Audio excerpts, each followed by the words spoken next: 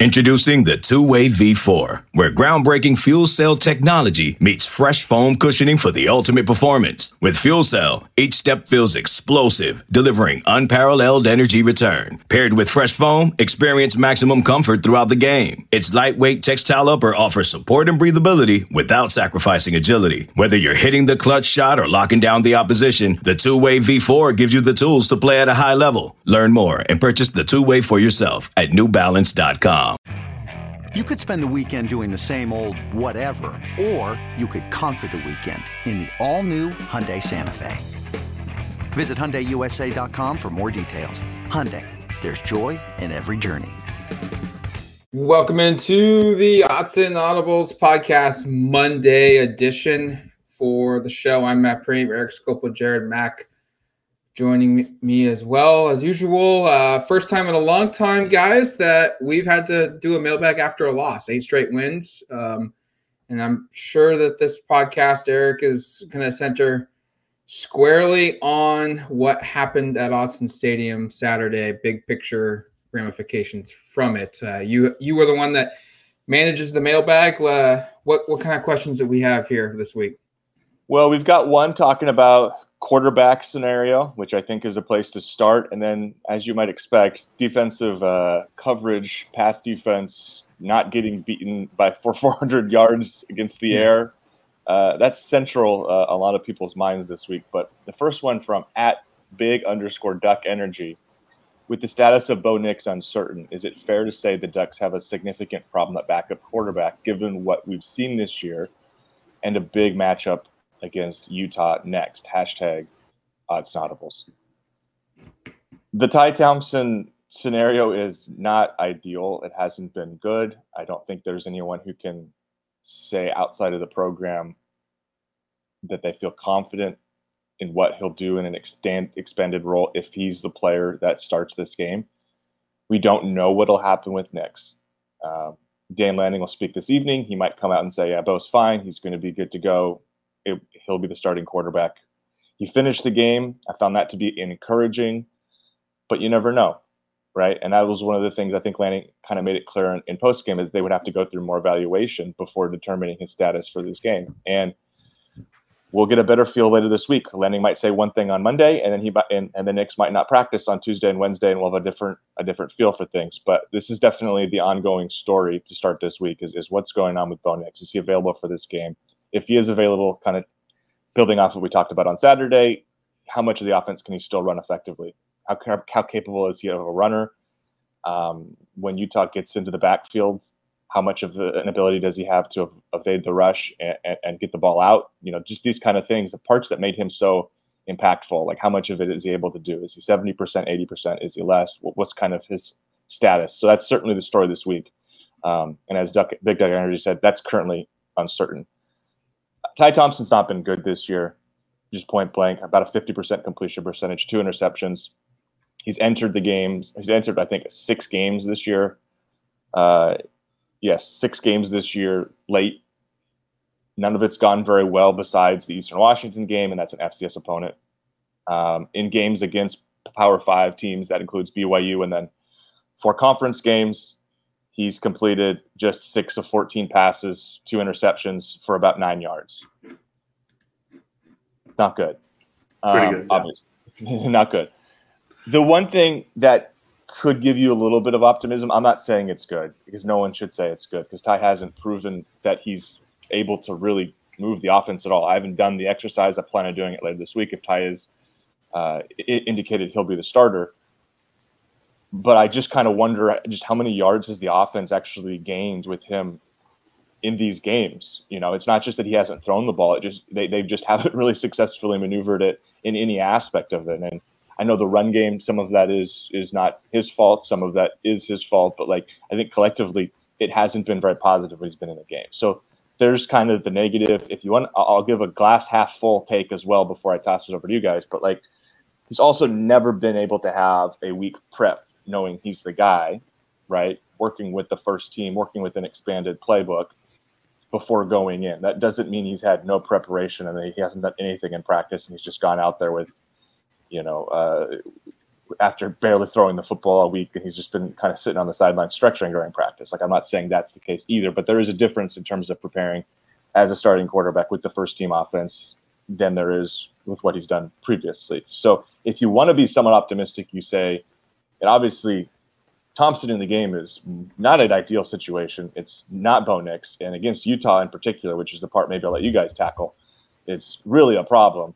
But if you want to try to be glass half full, you say Ty Thompson has a lot of natural ability. He's very gifted athletically. He's got a very strong arm. And if you give Kenny Dillingham, who we've been really, I think, all complimentary of how he's game planned all season, you give him a week of working with Ty, getting him ready, maybe you can get something out of it that looks a lot better than what we've seen so far. But I will even say I'm a little bit cautious in saying I think that's what's going to take place if he's the quarterback on Saturday. I think it's very fair to be extremely cautious about this situation happening if Nix can't go, or Ty Thompson is the starter. Like Eric just mentioned, it's clear through the 6 games that Ty has just had an inability to move the ball down the field. 2 interceptions. One, I would say, wasn't necessarily his fault with Dante Thornton dropping it and it going right through his hands into another defender. But still, that's a pass that should be completed. That's a pass that shouldn't go down on the stat sheets as an interception. But again, like Eric mentioned, the offense in general just hasn't moved the ball, which is why I'll bring up another glass half full perspective of just Ty's going to, if he is a starter, if Nix can't go, he'll have the week, obviously, to work with the first team, but he'll also have in-game situations with the first team offense. And it's hard to come into those games where Oregon's up by 30 or 40 points and then expect to be good, expect to throw the ball down the field, expect to continue this offensive trend. He's coming in cold. There's no real rhythm or anything like that with the offense for Ty and the second team offensive line and the second team receivers. The game's over. Yes, I'm sure they want to be out there, but at the same time, the game is over. So I will give that kind of glass half full perspective for Ty before jumping into what Utah does. This would be a really poor matchup if this is Ty Thompson's first start this season, because Utah is, I know they defensively, statistically, they haven't been as good as they have been in years past, but I'll get to a point about that later on in the show. They're good. This is a very well-coached defense. That is always what their formula is. I know they're without Van Fillinger, I think he's out for the season now. So that hurts their pass rush and attempts to get to Ty if he is the starter. But they disguise coverage as well. They play man-to-man coverage well. Clark Phillips is a dude over there at cornerback. This is not an ideal test. And then Oregon State, hypothetically, if it goes 2 weeks, also not an ideal test. That's another very well-coached and pretty damn good defense. For Oregon, this is really a poor mix right here of timing with Nix getting hurt and defenses that they're about to play. It's hard to have a glass half full perspective because of how poor Ty has played this season and what we have seen from him in the past, other than against FBS teams or FCS teams. It's going to be tough. And again, you can have a glass half full perspective, but I'm not going to. I think this is very worrisome on how the offense performs if they can only just run the ball. I think it's a very good running offense, obviously, with the stats that they put up every single week. But they need to throw the ball in order for them to be as high-powered and as high-octane as they'd like to be. And I don't know if they'll be able to do that with Ty. I think a lot of this outlook will depend upon how quickly Oregon knows Bo can go or cannot go this week. If Bo can go and he's going to be effective, they'll have a week to kind of formulate a plan and put him in the best case scenario to play. And it will look different. I'm sure of that. If Bo can't go and that determination is discovered today at some point or even tomorrow, you can game plan and prepare Ty Thompson and build his confidence up and build the game script around what he does well and give him ample opportunities to prepare for the game. And I wouldn't be surprised if he looks drastically better than we've seen all season, even against the opponent, because he's had the preparation for it. But if this is a case where, hey, we don't really know who's playing quarterback up until Friday or Saturday, and it's a game time decision for Bo, that's where things could get scary for Oregon offensively, because you're not giving the full amount of reps to Ty, or maybe you're not game planning entirely. You're throwing in two different kind of game scripts and ideas of what you want to run offensively with two different quarterbacks. And like Jared said, you're playing a defense that still ranks in the top 3 in scoring in the Pac-12, rushing in the Pac-12, passing in the Pac-12, total defense in the Pac-12, and they're in the top 3 in turnovers forced in the Pac-12 this season. So you are playing the premier defensive team in the conference the last 4 or 5 seasons, in my opinion. And you're potentially going into this game with a backup quarterback that, just like Eric said, hasn't looked good all season long. And whether it's fair or not, whether it's the thrown pass to Dante Thornton that shouldn't have been an interception that was, whether that was the backwards pass that went to Thornton on a screen that maybe he should have just dropped or batted down for an incomplete pass, and instead he caught it and lost like 12 yards. Whether that's funky stuff like that, or whether it's very evident games like against Stanford where it was, whoa, that was rough to watch. He's not looked good. And look, if Kenny Dillingham is a future head coach at Arizona State or at Colorado or at any other school after this season, this is a week that will prove that. If he can get the offense to show up and be effective and move the football, I'm not saying that they need to score 38 points in this game, but if they can consistently do something, figure out what they're going to do behind Ty and then execute it consistently throughout the game, then yeah, jump on that Kenny Dillingham bandwagon as being a future head coach at X school. This is going to be his moment to shine, to really kind of get Ty in a position to play if he has to play. And they might need 38 points to win too, just with the way Oregon's defense is played. Right. I mean, not need 45 points to win. Right. No, and I just to fill at that point, that was the one thing I was going to touch on, and you kind of segued there a little bit before we get to the next question, which leads into it, is in past years with a better defense, you could say, hey, Oregon probably has a chance to run the ball somewhat effectively, even if they aren't able to throw the ball very effectively. They can win a kind of a low-scoring, grounded out kind of game that's won 24-17. But I don't think Oregon has the defense that gives you the luxury to expect to do that, to hold Utah, unless this defense just makes some really good plays and bounces back, which is, I guess, possible, but I'm not holding my breath, will score 30 points probably in this game at minimum. Easily. And so, that should be the expectation. I know they're banged up too, right? Like both teams are dealing with injuries. Their quarterback is back, though, and they are healthier probably in areas that matter than Oregon is right now offensively. But no, it's going to be an interesting week to follow, because the health of Oregon, I think, plays a huge role in terms of kind of how we would outline and expect this game to go. Because I think it's going to be really competitive, even if Oregon is close to full strength. Like, I think this is a game that's very much up for grabs, regardless of the Bo Nix situation. And if he's not available, you're looking at go ahead. If he's not available, you're looking at a situation where it's going to be, I think, very much uphill sledding. What's up? Yeah, I had one more thing just on the Ty Thompson, the Knicks stuff that I don't think we talked about. Alex Forsyth potentially being out.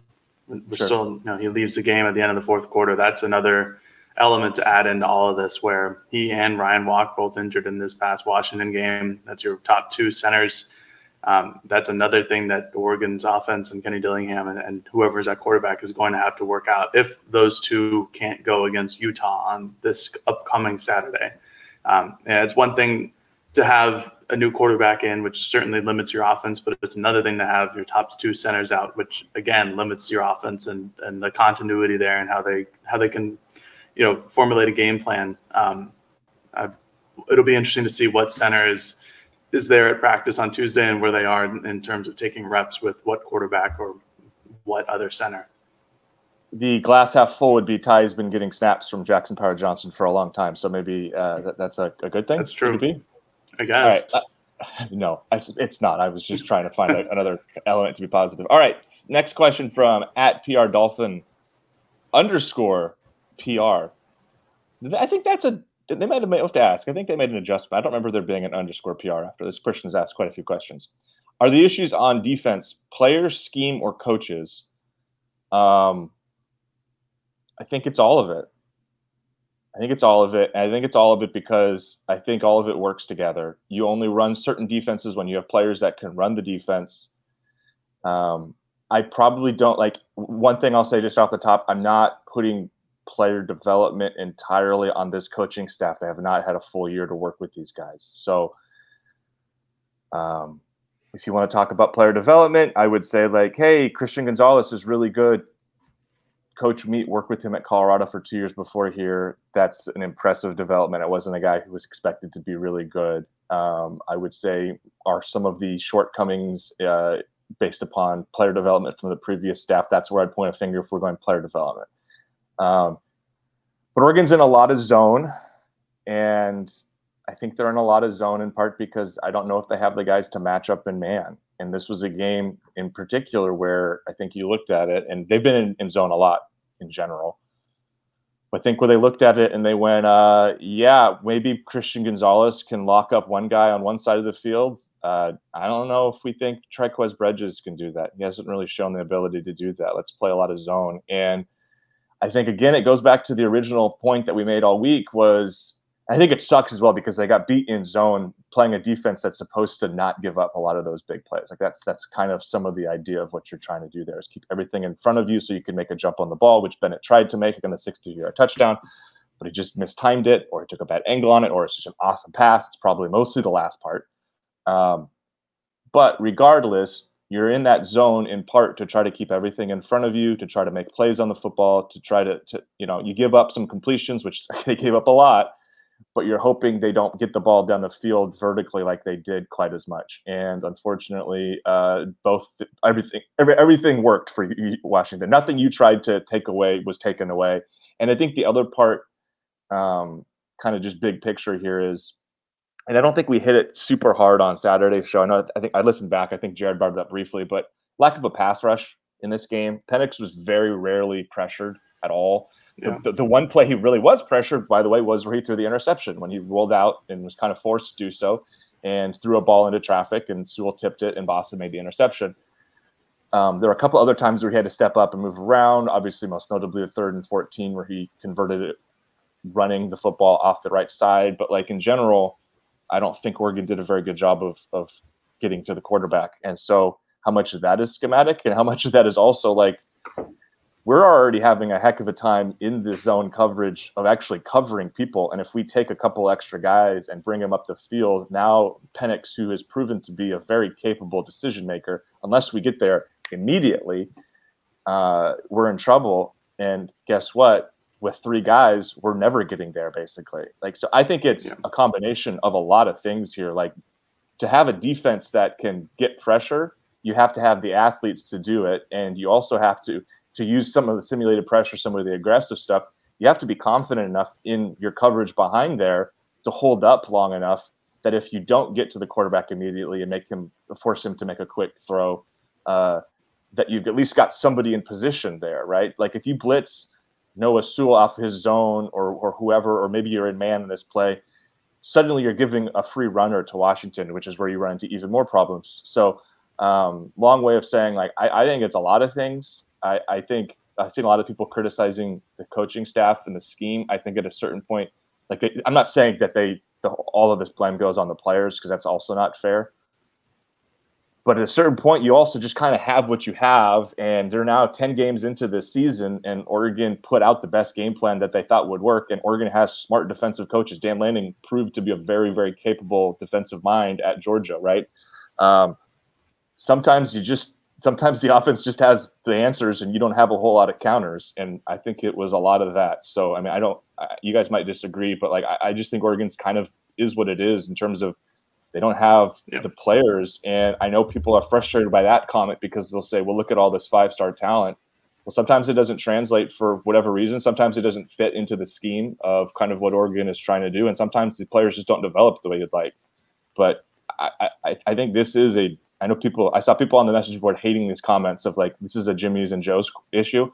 I think defensively, some of it is. It's tough because I think all three of these things probably mix and match together, and it's defensive issues. Honestly, I think it's a lot about the players, not the people of the players, but what Dan Lanning and what Tosh Lupoy have at their disposal to run this defense. This 4-2-5 defense has worked. It has shown that it has worked in the SEC. It's primarily what Alabama has run. It's what Georgia ran last year with Dan and the last couple of years with Dan. It is a defense that works with the right personnel. This is not the right personnel. You need 4 guys up front. You need more than just one dude or 2 dudes if you want to say DJ Johnson and Brandon Dorlus are those guys to rush the passer. You need some guys up front, and Oregon has good defensive linemen who block and who mess up the run game for the opposing offense. They're one of the better defensive lines in terms of stopping the rush, but you can't rely on Brandon Dorlus to get pressure all the time. He's a defensive end, and he's primarily playing on the inside. And you need somebody on the outside like DJ Johnson or Mace Funa or Trevin Mai or Braden Swinson to show up and be an outside edge rusher, and they haven't had that all season long. Oregon had one quarterback hit on Michael Penix on Saturday. It was from Justin Flo, who was a late hit, an egregious late hit that still went for an over 70-yard touchdown because Bennett Williams got smoked again. To me, this is a personnel problem. Oregon does not have the secondary that Dan Lanning or the linebackers that Dan Lanning would like. And I know that there's the 4 stars, the 5 stars. There's an issue that we have been talking about this entire season, and that's speed. This is not the fastest of defenses, and this is not how a 4-2-5 would primarily like to play. You look at how Dan Lanning had assembled talent at Georgia in their 4-2-5. Those guys went east and west like they went north and south. They were the very best of them.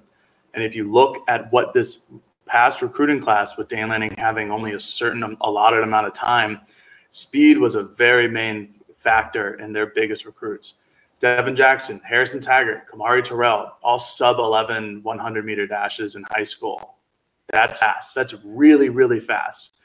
Dan and Tosh are trying to build this defense to be fast, to be able to go east and west, be able to run north and south at the same time with players going up and down the field, to be able to play zone or man coverage, whatever the case may be, and cover as much ground as possible. This defense, with a lot of players still left over from the previous coaching staff, doesn't really do that. And they didn't do it last year either. Oregon ranked 10th in the Pac-12 last year in pass defense, which I'm going to read you a number. It's pretty staggering. 10th last year was 241 yards a game, which is really not a lot of yards per game allowed. If you look at this season, passing yards a game on defense, that would put them in like the top half of defenses. This conference has gotten a lot better with quarterbacks, clearly. We have Bo Nix, you have Michael Penix, you have Caleb Williams, you have Jaden DeLara, who I know was in the Pac-12 last year, but is playing a lot better. You have Jack Plummer. There's a lot of schools that do have a good quarterback this year. Pac-12 teams last season who averaged 400 yards a game, 4. This season, there's 7 teams who average over 400 yards a game. Pac-12 teams averaging over 500 yards a game last season, 0. This year, 2, and it should be 3 because USC is at 499.4. This is how the conference is going to be until USC and UCLA leave. It's going to be more explosive. This defense is not cut out for that. They weren't last year. Just look at the Ohio State game. That's where C.J. Stroud destroyed them in the passing attack. It's very similar to what Washington did last Saturday. I think this is more player personnel than it is anything else. Now, granted, in a year or two, when Dan has his full pick of the litter and the transfer portal and recruiting, and if there's still the same primary issues, then it might be scheme, then it might be coaches. But for now, I just don't think that this is the group of players to run this scheme and this grouping. There's a couple ways to look at this. I think the departures of DJ James and Jason Jones while we thought they were going to be pretty big at the time, felt like maybe Oregon made some additions in the transfer portal that would make up for that. But I think you can clearly see that they tried to make some additions via the transfer portal, and some of those additions have helped, some of those have not, and some of the recruiting didn't factor in.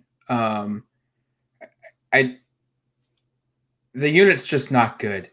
And we knew going in that the secondary had questions, and all year those questions have remained, or we've now gotten the answers. They're not good against pass coverage besides Gonzo, it feels like. And I said from the beginning of the year, I was worried about the pass coverage at linebacker, that they've got a whole bunch of guys that are really good at one specific area, but they don't have a lot of guys that are good at coverage. And I felt like that's why I picked Flo to lead the team in tackles at the beginning of the season, but it's kind of counterproductive there because I also thought Flo wouldn't start a lot because he and Sewell are not good against the pass, and they can't play together every single down unless you're playing a run-centric team. But the problem is Bassa hasn't played, I felt like, close to what he was last season. And he is your best pass coverage linebacker. And the problem is he's pretty much the only one that you have on the roster that is advantageous in the passing game. I don't feel like Sewell's very good there. Flo is definitely not good there. Keith Brown, I feel like he's not good enough. He's not good in pass coverage, but we haven't seen a ton of him. LeDuc is not good in pass coverage.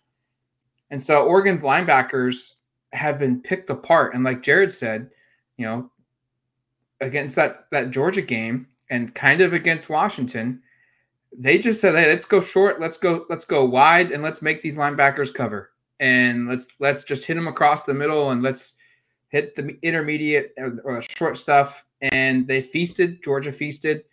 And then Washington, how many times did they convert on the middle chunk plays across the middle? And so I think it's scheme to the point that the staff hasn't been able to figure out anything to kind of match the talent that they have this season. But I think it's also a player issue where they don't have the players on staff to run maybe exactly what Dan Lanning wants to be running.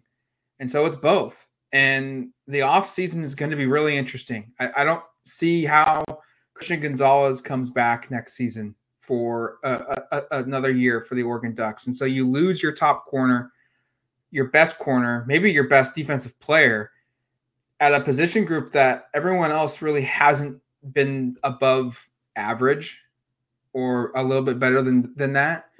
I don't know if you have a guy on your roster committed. I mean, Caleb Presley, Cole Martin, are either of those guys players that you say that they're going to start day one and they're going to be really good at corner? I don't know. At safety, the same thing. Do they have that guy? And then up front, I don't know why Dorlus would come back. And you lose him. DJ Johnson graduates. You haven't generated a pass rush all season long. Are there guys on Oregon's commit list right now that you say, yes, they are absolutely going to show up, they're going to play right away, and they're going to be dominant? I don't know. I mean, maybe if they pull a shocker and they get a David Hicks to add to the picture here, but the portal action for Oregon in the month of December and after the first signing day period during, leading up to the second one in February, that is going to be a fascinating watch to see what happens on defense, because they have issues. They've got some solid recruits coming in, no doubt about it. But I don't know if any of these recruits are guys that you look at and say day one they're going to be they're a freshman All-American. And that's kind of what it takes to be for a player to show up and play on a team that competes for a conference championship at the Power 5 level. That's the caliber of freshman you have to start and be on that type of a team. Doesn't mean you need to win the league. Doesn't mean you need to be an All-American, but you need to be in that contention. And I don't know if they have that. Portal. This is the portal off season. Yep. This is going to be huge for a lot of programs. I think Oregon's one of them. They might need to find a quarterback, and they definitely need to find some help defensively. I don't think there's any question about it, and it's going to be fascinating to watch. I have more thoughts on this, but the next question is also centered around it, so we'll just run into that and kind of jump through there. We've answered some of this, but from let's take a quick break first. We're going to take a break now. I thought we were going to take a break after 3. Oh, right. Yeah, we have 5 now. Yeah, That's we have right. the 5th. At Jeep Duck Nerd, question is Tosh Lupoy the Mario Cristobal of defensive coaches? Great recruiter, but severely lacking as a play caller. We have highly rated recruits and maybe getting less out of them than many others could. Love our staff, though, and love the show. Hashtag Odds and Audibles. Hashtag Go Ducks. We just kind of outlined a lot of this, so I don't want to necessarily belabor it. I've got a point I didn't get to on some of the defensive back stuff that I just dawned on me we didn't touch, which I'll just hit right now, and then I'll jump into the other part. I think there's a reason Triquez Bridges was working at safety in the spring, and then they got to the offseason and said he's going to play corner. And I think it's because no one else was good enough at corner. I like it. I think you're probably right.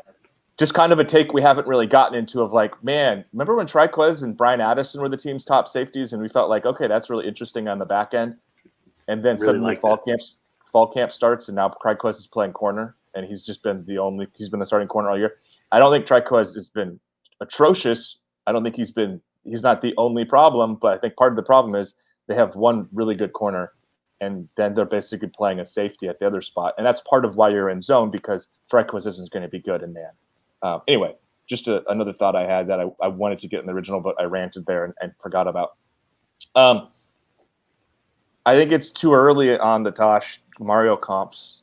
I've already established I don't know if he's severely lacking as a play caller. I think it's pretty easy right now to say he's a really bad X's and O's coach after this last game. But I think, as we've outlined, I don't know if there's like a really easy answer either.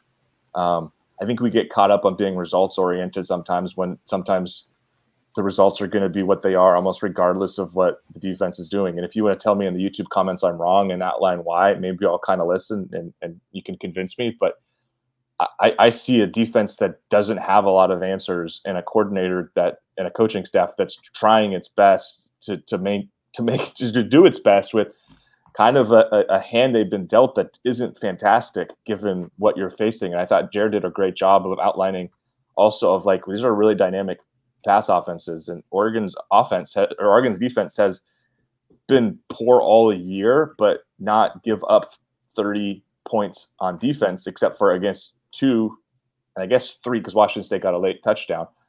Of the better offenses that they've played, probably the 3 best offenses that they've played have really bit them.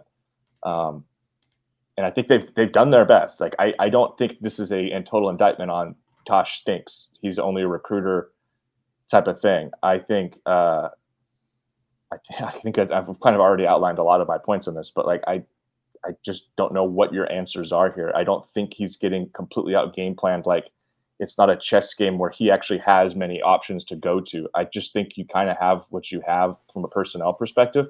And as I outlined earlier, the reasons why, you're pretty limited in terms of what you can do to respond to it. And you can say, let's go play press coverage. Let's play really aggressive on the outside. Let's bring all these blitzes. You're going to be hating that option once you get beat for even more long passes. And I think that's the only thing that was really disappointing last game, was you were playing a pretty conservative game plan for the most part in terms of not bringing a lot of pressure and sitting in a lot of like kind of zone coverage, and yet you still got beaten for the long touchdown at the end. But I think that's going to be exactly what happens if you sell out, play press, and you bring 5 guys. You're going to get beat the exact same way.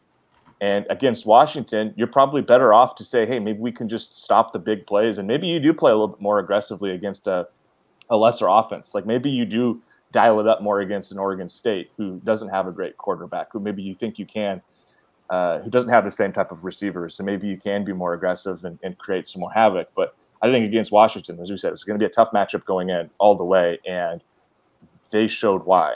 They are a operation that knows how to attack opposing defenses, and Oregon gave a look that Oregon clearly thought that was their best chance in that game, was to play a particular coverage. They're playing a lot of cover 2, a lot of zone.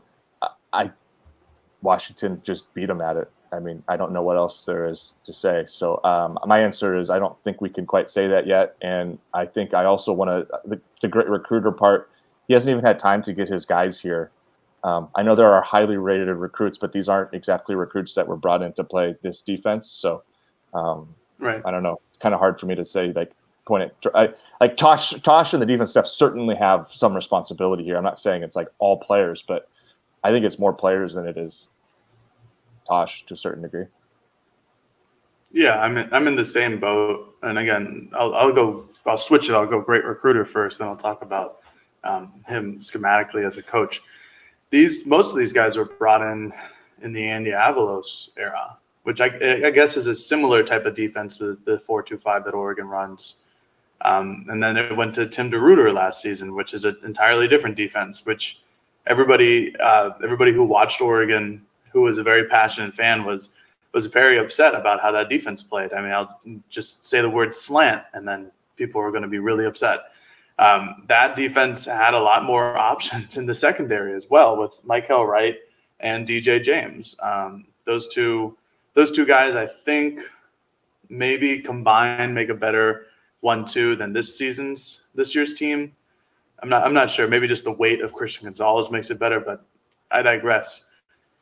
Tosh will have his day in the sun to get his guys, and I'm not worried about that. He was a prolific recruiter down in Alabama. Basically, wherever he's gone, good or bad, he's gotten his guys, and he's made some type of a defense here. He'll have his time. I'm not worried about that. And I think it's a good thing that he's a great recruiter because, again, unless you want to wait the 3 to 4 years for everybody to get developed and then have one shining moment in the sun, like a Cal team or something like that, that's just not what Oregon is. Oregon's going to want to be in the sun every single season, so they're going to need to go get guys. They're going to need to have people on their staff that are great recruiters. And, yeah, maybe you sacrifice a little bit of coaching for that reason, but you still bring in guys who have the talent that kind of potentially make up for lack of coaching. To jump into coaching, I'm just going to bring up all my points from before, really. These just aren't Tosh's guys. These aren't Dan's guys. These players aren't necessarily great fits in this 4-2-5 system. Like what Washington did against this defense, like Eric went through. If you're Oregon, you did exactly what you wanted to do in terms of trying to limit the deep ball passes, but then Bennett Williams was exposed for two of them, and both in the second half. I have his PFF coverage grade here. He allowed 5 receptions for 176 yards, 2 touchdowns. It's not good. That's the issue in that game. That has been the issue the last couple of weeks of just blown assignments. You know, Oregon's scoring defense is pretty good. It's in the middle of the Pac-12. I think it's smack dab in the middle of the Pac-12. And under 30 points a night, I think it's 27.6. They've done their job in limiting deep balls. They've done their job except for the last 2 weeks. They've gotten teams down in the red zone, and they've done pretty well when the field shortens. And they've held opponents to field goals, which is really from this secondary, other than Brian Addison and Christian Gonzalez, that's all you can ask for. And without a pass rush, without the ability to bring linebackers on blitzes, because that just opens up a whole another middle of the field, that's another coverage area to worry about. Without the elite athleticism on the edges, to bring linebackers in and then have those guys go out in a coverage on the flats. Without that ability, DJ Johnson got burned on that a couple of times against Washington on the rewatch. There's not a lot that Tosh Lupoi and Dan Lanning can do. They are going to have to sit in this zone coverage system, maybe play man-to-man coverage with Christian Gonzalez on the outside. That there's not a lot that he can do. And then this is going to be like we just went through a huge offseason in what Oregon does to bring in talent at cornerback, safety, linebacker, defensive end, and interior defensive line positions. This defense is going to look very different next year compared to this year. It's way too early to make that kind of assumption. I don't really need to say much beyond that because you guys have both run through it. If these same problems persist in this magnitude next season, then yes, you need to sit here and evaluate the situation and dig deep. Is this a scheme issue? Is this a coaching issue? Is this a communication issue? Is this a player issue?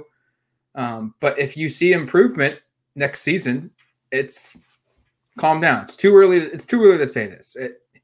There's injuries. There's transfers out.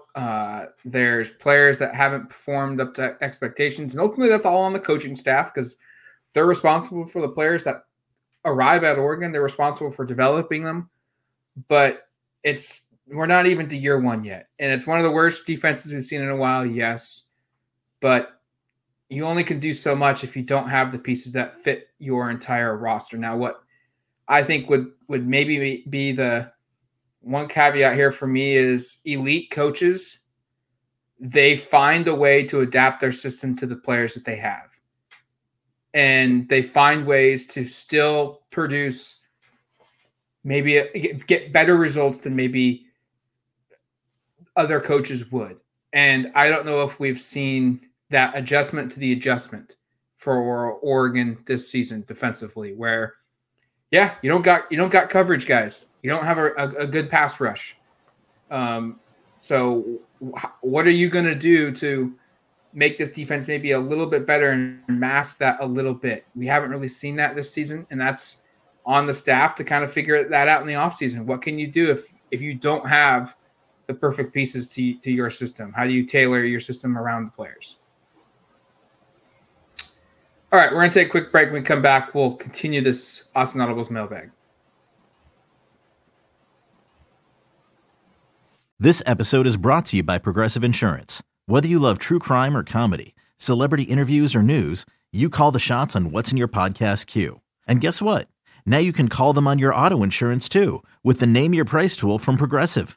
It works just the way it sounds. You tell Progressive how much you want to pay for car insurance, and they'll show you coverage options that fit your budget. Get your quote today at Progressive.com to join the over 28 million drivers who trust Progressive. Progressive Casualty Insurance Company and Affiliates. Price and coverage match limited by state law. This episode is brought to you by Shopify. Whether you're selling a little or a lot, Shopify helps you do your thing, however you cha-ching. From the launch your online shop stage, all the way to the we just hit 1 million orders stage. No matter what stage you're in, Shopify's there to help you grow. Sign up for a $1 per month trial period at shopify.com/special offer, all lowercase. That's shopify.com/special offer. Welcome back to the Austin Audibles mailbag.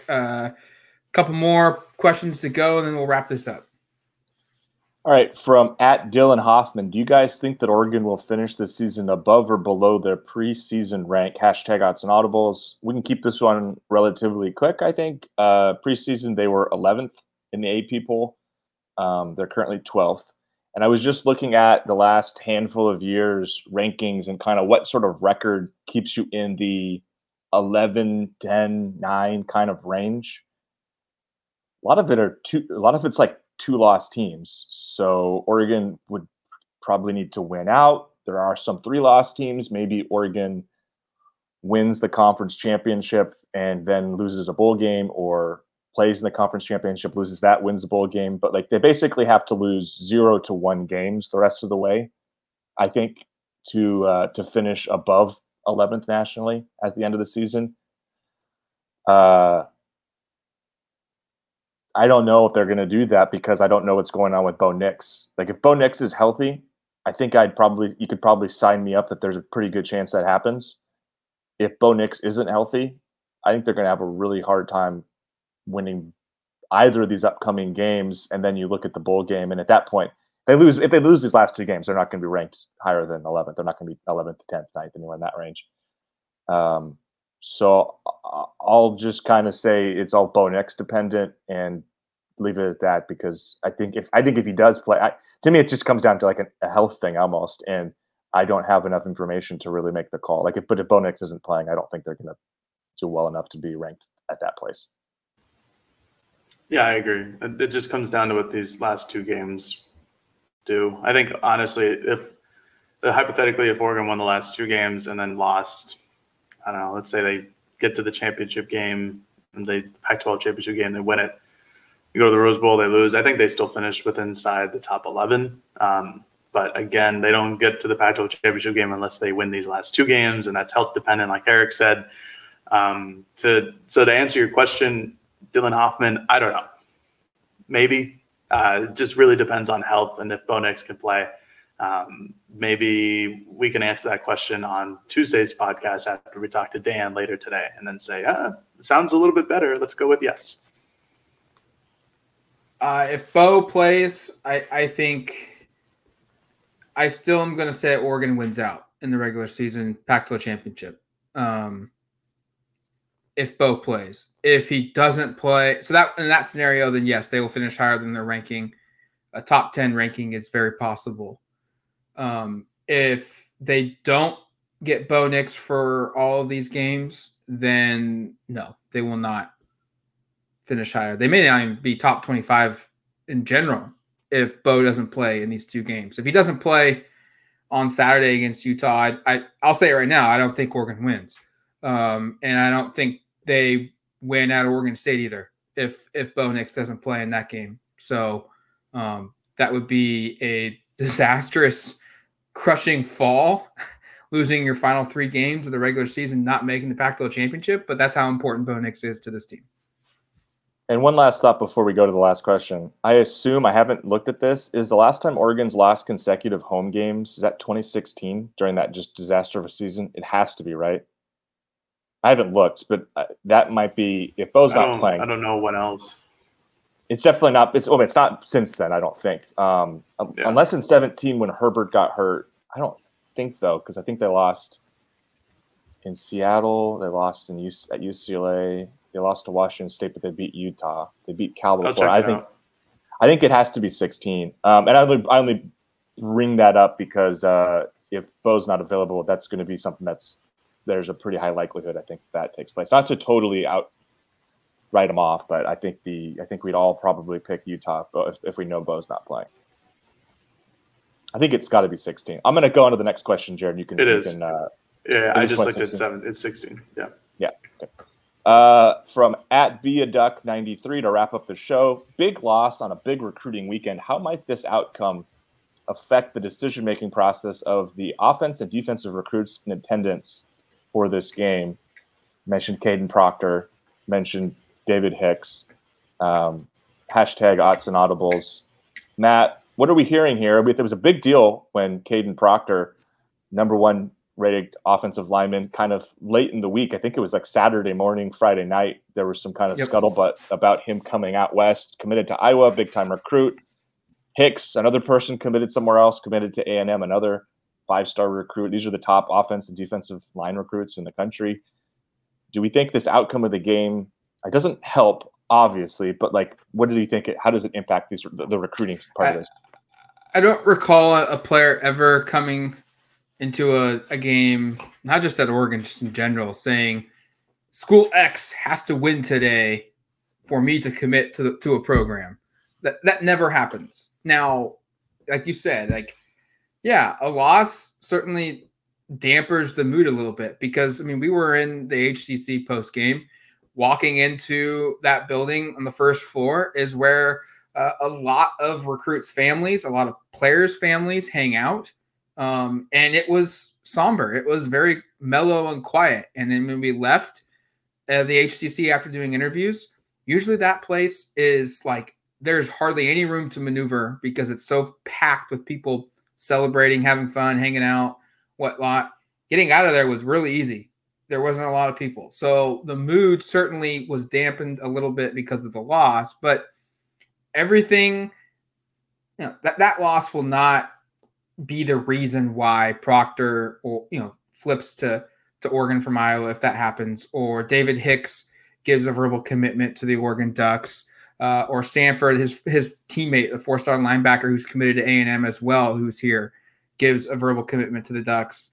If that happens, Dante Moore wouldn't be turned away because of Oregon losing to Washington. Durian Dickey wouldn't be turned away. I know those guys weren't here, but everything still checks off for Oregon. They're still in, the national spotlight. They're still competing for conference championships. There's ample playing time. I think you can look at, especially from a Hicks perspective, hey, if it's Oregon, we need defensive linemen who can generate a pass rush and stuff the run. Can you do that? Yes. Oh, well, there's a really good chance you could play, hence what you just saw on the field. Same thing with his teammate Sanford at linebacker. So this isn't going to be the nail in the coffin for Oregon getting these guys. And sometimes losses kind of highlight the specific areas where certain recruits are like, yeah, I really could see why their coaches are telling me I have a chance to play right away. Everyone says that, but seeing it in person now, yeah, I'm better than that dude, and that dude. I can get on the field right away here. So the environment at Autzen was awesome. I mean, I don't know if you guys realize this or not. The stadium was shaking. The press box was shaking at one point in the game. I'd never experienced that. Yeah, I had never experienced that in the years I've covered Oregon football since 2009. The press box at Autzen shaking. I felt like maybe I'm just dizzy, didn't eat enough food, and then someone else tweeted it and was like, "I that's right. I'm not the only one feeling this weird movement in the press box." Like the environment was awesome. Awesome day from a weather standpoint. The crowd was awesome. It was packed. It was an awesome, exciting game. Look, I know Oregon lost, and from an Oregon perspective, you're going to be bummed. It knocks you out of the college football playoff, but that was a really freaking awesome college football game. Mm-hmm. 35 points in the third quarter, bombs going both ways. You had turnovers in big moments. Just awesome football. One of the better games we've seen at Autzen in the last 10 years. It's not the best, but one of the better ones. And if you're a recruit and you love that situation, you want to be on prime time, playing in big games, having NFL scouts there and everything on the line. And all of those things will continue to be true at Oregon, even after this loss. So it doesn't impact things.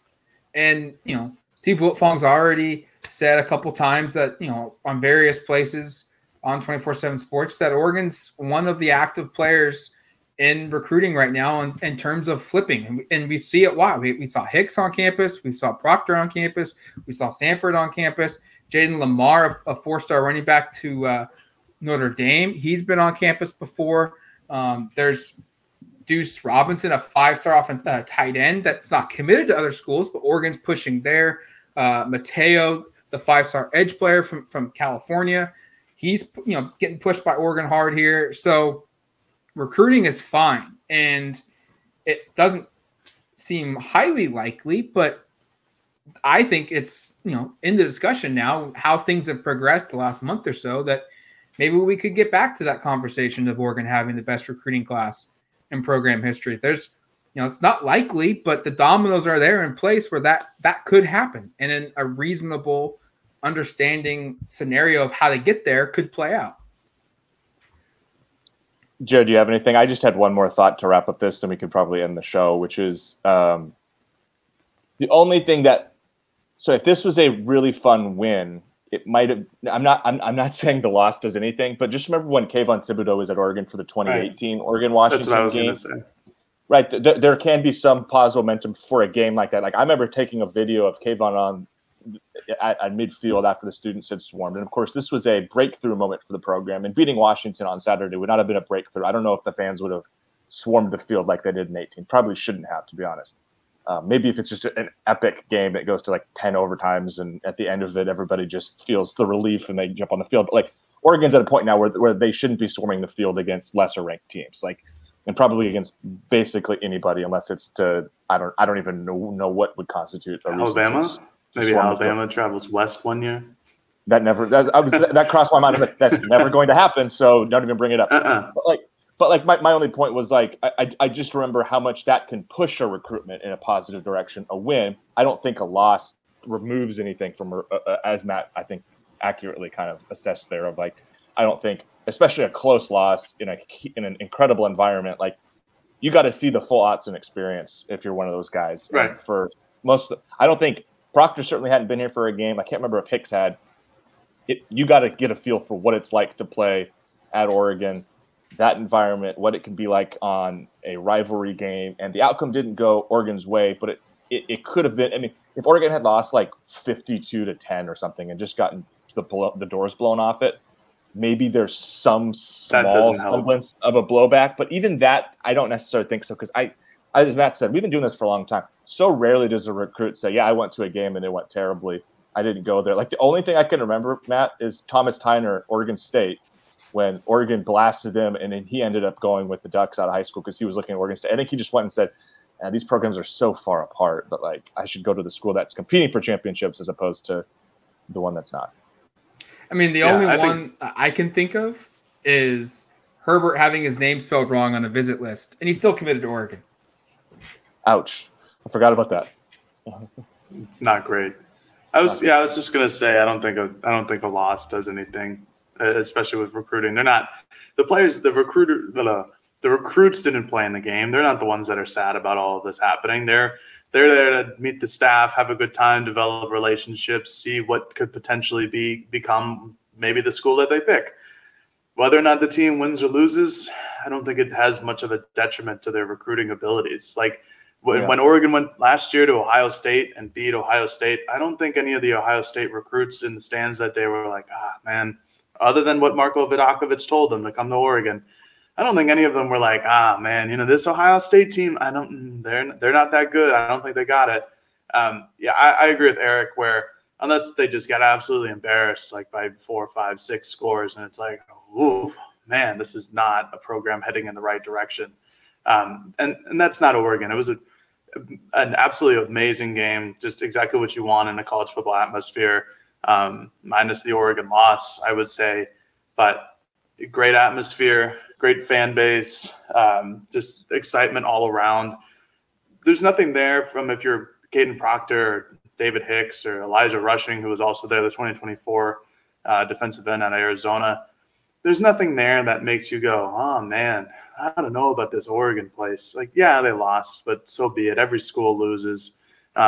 Basically only one school goes undefeated at the end of the year.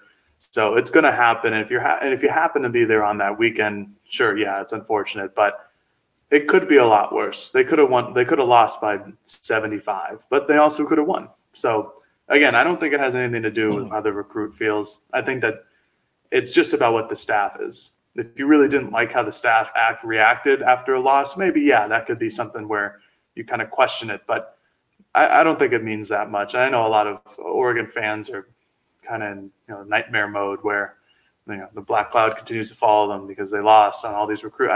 It doesn't matter. I think if Oregon's going to flip these guys, it's going to happen just naturally. It's not going to happen because they won or lost against Washington. All right, it's going to do it for us here on the Autzen Audibles podcast. Thank you for submitting your questions. Thank you for listening to the show. We'll be back later this week. We've got a full slate of shows to get you ready for Senior Day at Autzen Stadium, Utah. We've already got to that point in the season. Crazy to think about. 7:30 kick, top 15 showdown between the Utes and the Oregon Ducks. Until then, you've been listening to the Autzen Audibles podcast. Talk to you later, folks. Peace. The time has come for drag queens to save the world. RuPaul's Drag Race All-Stars is back on Paramount Plus, and for the first time ever, I want you to use your talent for good for a change. 8 iconic queens are competing for the charity of their choice. This is how you do drag. Who will slay it forward, win cash for their favorite cause, and a coveted spot in the Drag Race Hall of Fame. RuPaul's Drag Race All-Stars. New season streaming May 17th exclusively on Paramount Plus. Go to ParamountPlus.com to try it free. Terms apply.